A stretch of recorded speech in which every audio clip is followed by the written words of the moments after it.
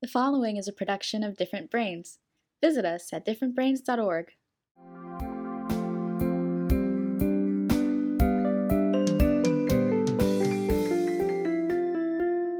Hi, I'm Dr. Hackie Reitman. Welcome to another episode of Exploring Different Brains. And today I'm finally going to meet somebody I really wanted to meet. Andrew Arbeau, who is the head of Driving with Autism. Andrew is a self-advocate, and he's going to talk all about driving for those of us whose brains are a little bit different. Andrew, welcome. Thank you for having me on here.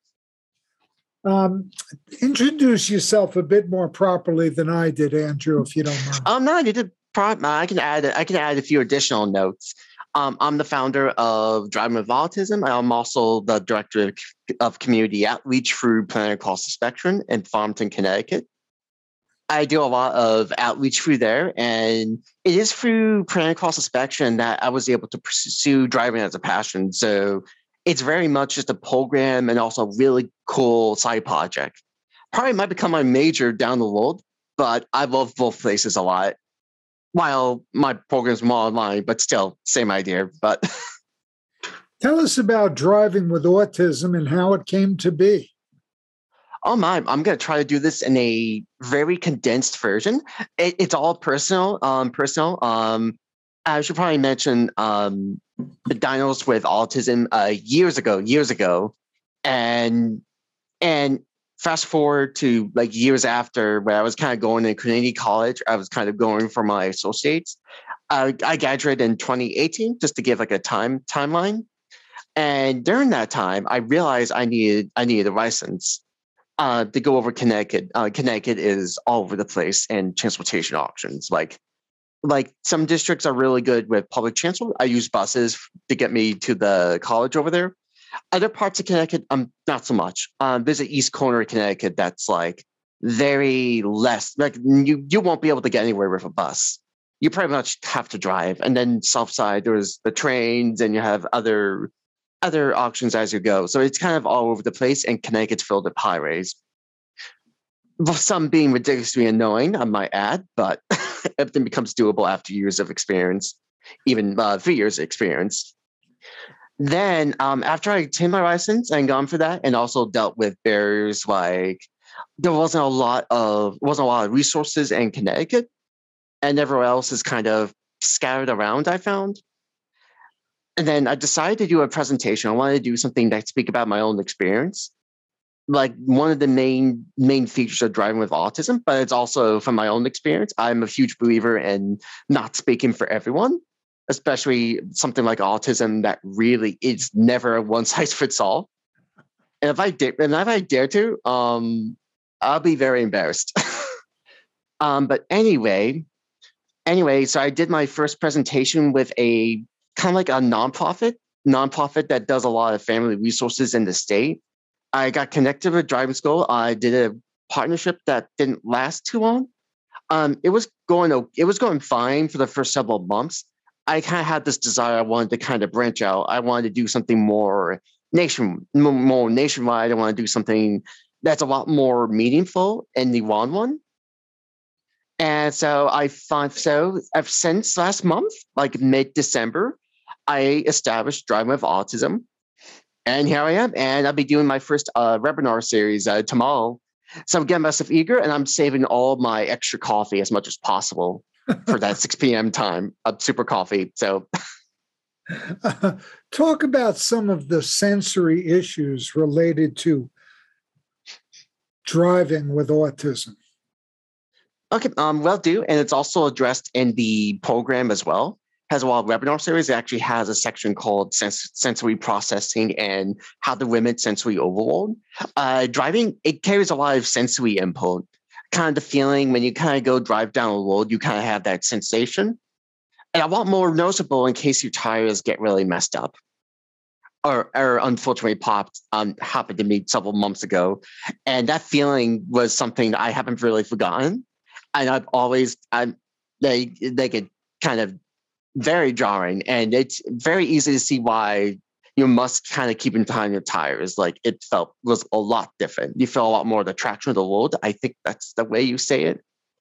like you feel a lot more. But sensory wise, because there was a lot of sense of that. I mean, weather wise, there's also just changes more like outside forces because the weather. There's also just highway traffic. There's a lot of things that could add into the overall stress.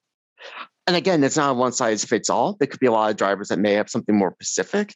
I actually remember reading. I remember reading with one person that they preferred electric cars. It doesn't have like the kind of like the diesel cars. I think it was like a sound thing. It's been a while since I looked at it.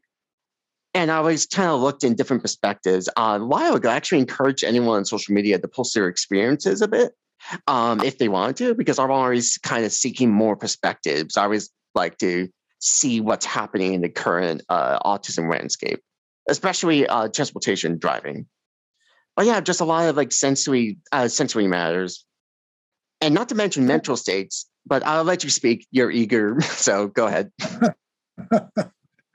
Well, one of the big mental issues, if you will, is that many of us have, but especially those of us who might be on the spectrum, is anxiety. And I guess when you drive, for some people, that can be on steroids. Tell us about dealing with anxiety. Oh, and that is actually another topic. It's also in the webinar series. I could probably answer what kind of the webinar series is because it's our main function over at Driving with Autism. But anxiety could look different ways. And it's also just trying to understand kind of the unknowns of driving because driving can be unbelievably vague and ambiguous. A lot of gray area factors. And because I'm not, again, not speaking for every single person, but there is a good amount that really are very rule oriented in terms of thinking style. So like they know, like a lot of times it's know that you shouldn't try to go past cars, but there's a few times in case a car is parked on the side or something comes up or a work construction zone where you kind of have to. Like you can't possibly wait for them. I mean, what happens if it's like 5 minutes? You'll be making half the traffic behind you extremely mad at you and adding to other issues. So there's a lot of it's those type of gray areas. I actually did a lot of consultations a year ago with families. They're kind of all around 50 states. There was another side thing with planning across the spectrum. Because there's always been interest in driving. And it was one of the most common is how to deal with drivers that break the rules. And I've seen a lot, and I've actually seen some incredibly illegal right turns on red. In some states say you're allowed to turn red as long as you stopped. It was on a 2-lane road where you could kind of go right on either lane. And that Pacific rule in the context of Connecticut, you're supposed to only do it if you're in the far right corner. This person on the left of me that is on the same right turn, yeah, they just went through the light. Went through the light. It was incredibly illegal. And I told my passenger, I happen to have a friend there. It's like, yeah, don't do that. Like stuff like that. And one of the things I would tell people, again, it's also based on the person, if I get enough perspective, like it's probably gonna be different in the solution side. And this is probably just my take. And again, everyone's different. I just think of the type of drivers like that being as we're kind of learned from them. Just imagine being the bad chefs and the bad bar owners, fun Kitchen Nightmares, Bar Rescue, kind of learn from that sort of crowd. Like you watch Hell's Kitchen, for example, by Gordon Ramsay. You see a chef that does like made this raw hamburger, just completely raw, and it's like, I am not going to do this. Kind of learn from that. Reality TV, and they could possibly add it into the filming, but still, kind of the point remains. At your webinars, what other topics are covered? Okay, cool. All right, I'm excited to go over this. It pretty much a lot of the main things is that we do. It's all prep driving, so it's kind of the very beginning steps. In case anyone wanted to pursue driving. The very first topic is motorization. I've always been a huge person on motorization being one of the major factors that can influence someone to drive or not, or just any sort of life decision. I actually wrote about it in several blogs of mine. So I started with that, which is appropriate and also goes over basics of transportation, the barriers I mentioned before. Like it kind of touches upon that, and pretty much, and the main idea is kind of create a roadmap and be able to help new drivers kind of make that decision. Like there be the keys of their own master making. So all of the topics like sensory input, managing changes, dealing with anxiety, all of those are topics that that typically should be known, and all the information is outside of driving schools, and it's universal. So there's not any state laws anyone needs to worry about. It's just the situations of just kind of specific experiences, and I kind of leave it open-ended. Open-ended, and other topics include parenting, how parents can accept the idea of doing something like this. Another one is how to add an IEP goals. Might be more for teens and adults, but I kind of made it. I actually made some of the content where even if someone's probably not have to worry about IEPs for the rest of their lives, especially if they're like young adults, the still information is, let's say the school system doesn't work out. What can you do outside of that? So I kind of go over some of that. So like each slide, each like topic has a value where anyone from parents, even professionals, officers, because I do have a policing one, and I made that as neutral as possible.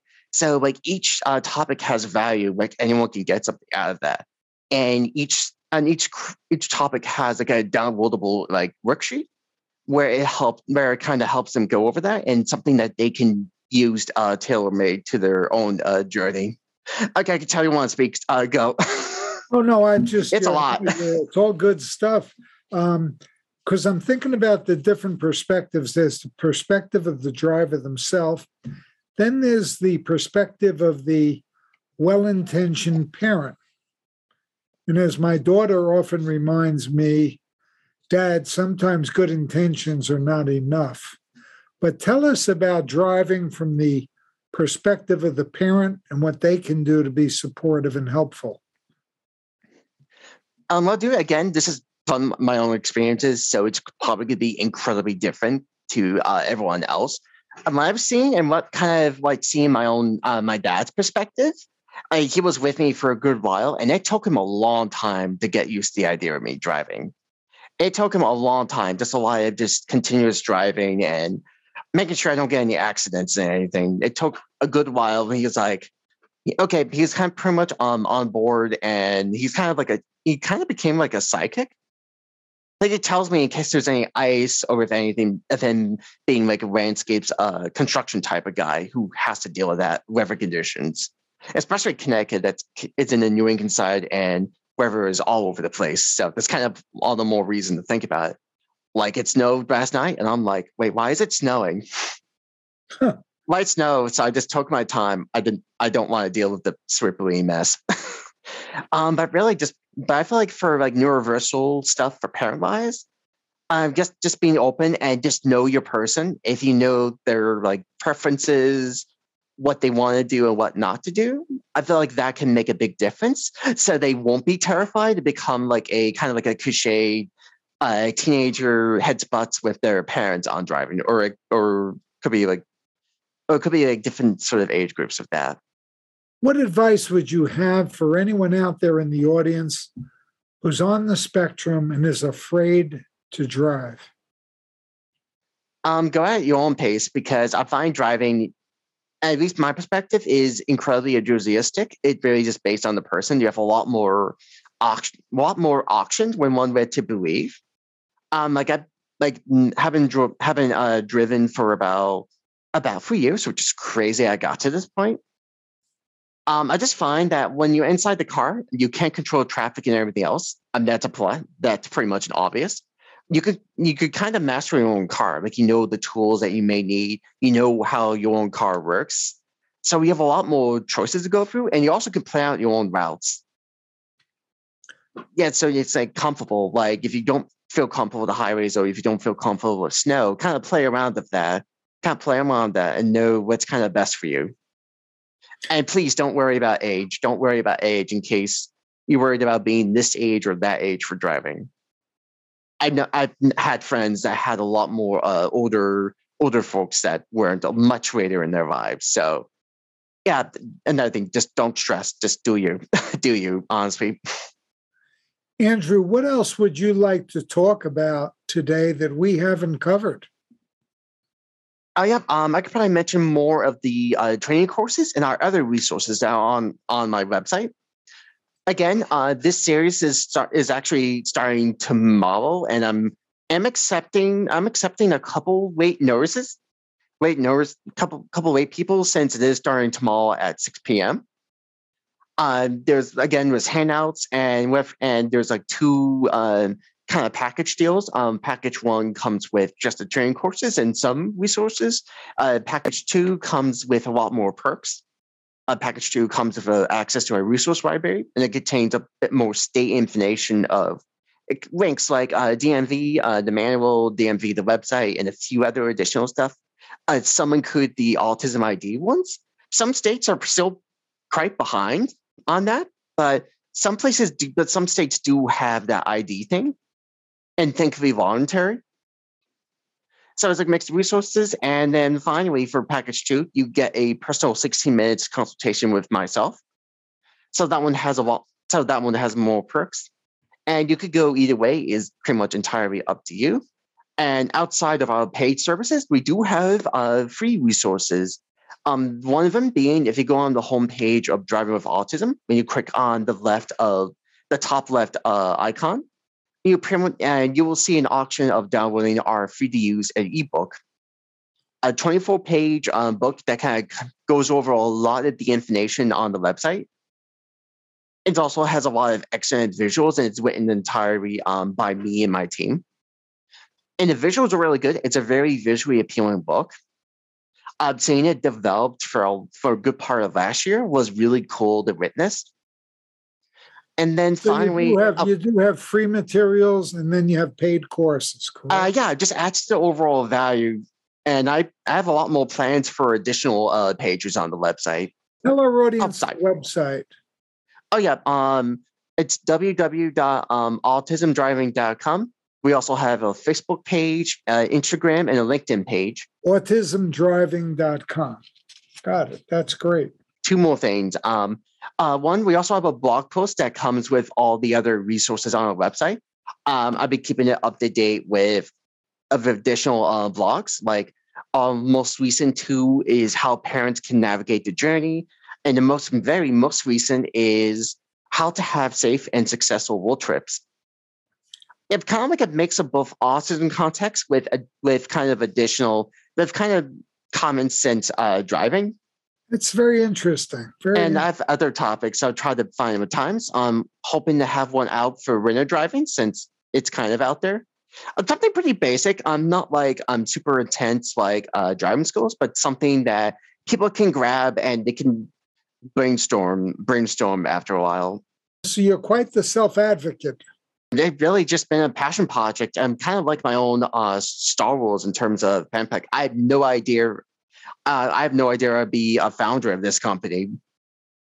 Like I didn't think I would get to this point. Never expected. If I were able to tell my teenager self that I'd be doing this, I guess my teenage self would be incredibly confused and also just wants to get back to playing a Pokemon game, which is probably the accurate response. We're all glad you focused and you went ahead and did Driving with Autism and helping a lot of people, because driving is important, especially, as you said, in areas where there just isn't any real public transportation to get around. No, absolutely. That's kind of why knowing your area and like knowing what options you have is going to make a world of difference, especially when one makes that transition to adulthood. Like if you know an area you want to live in, that you got to know what's around you, what makes sense for you. Like that can make a world of difference instead of just being stuck at one place and not having as much options as much you want. Great tool for regardless of that, driving or not. Yeah. I like to think about the alternative transportation as well. We're not against buses. It's been a pleasure to have you here. Driving with Autism is certainly helping a lot of people. And We appreciate everything you're doing, and we hope you'll come back to visit Different Brains soon. Thank you. Thank you. I would love to be back here again.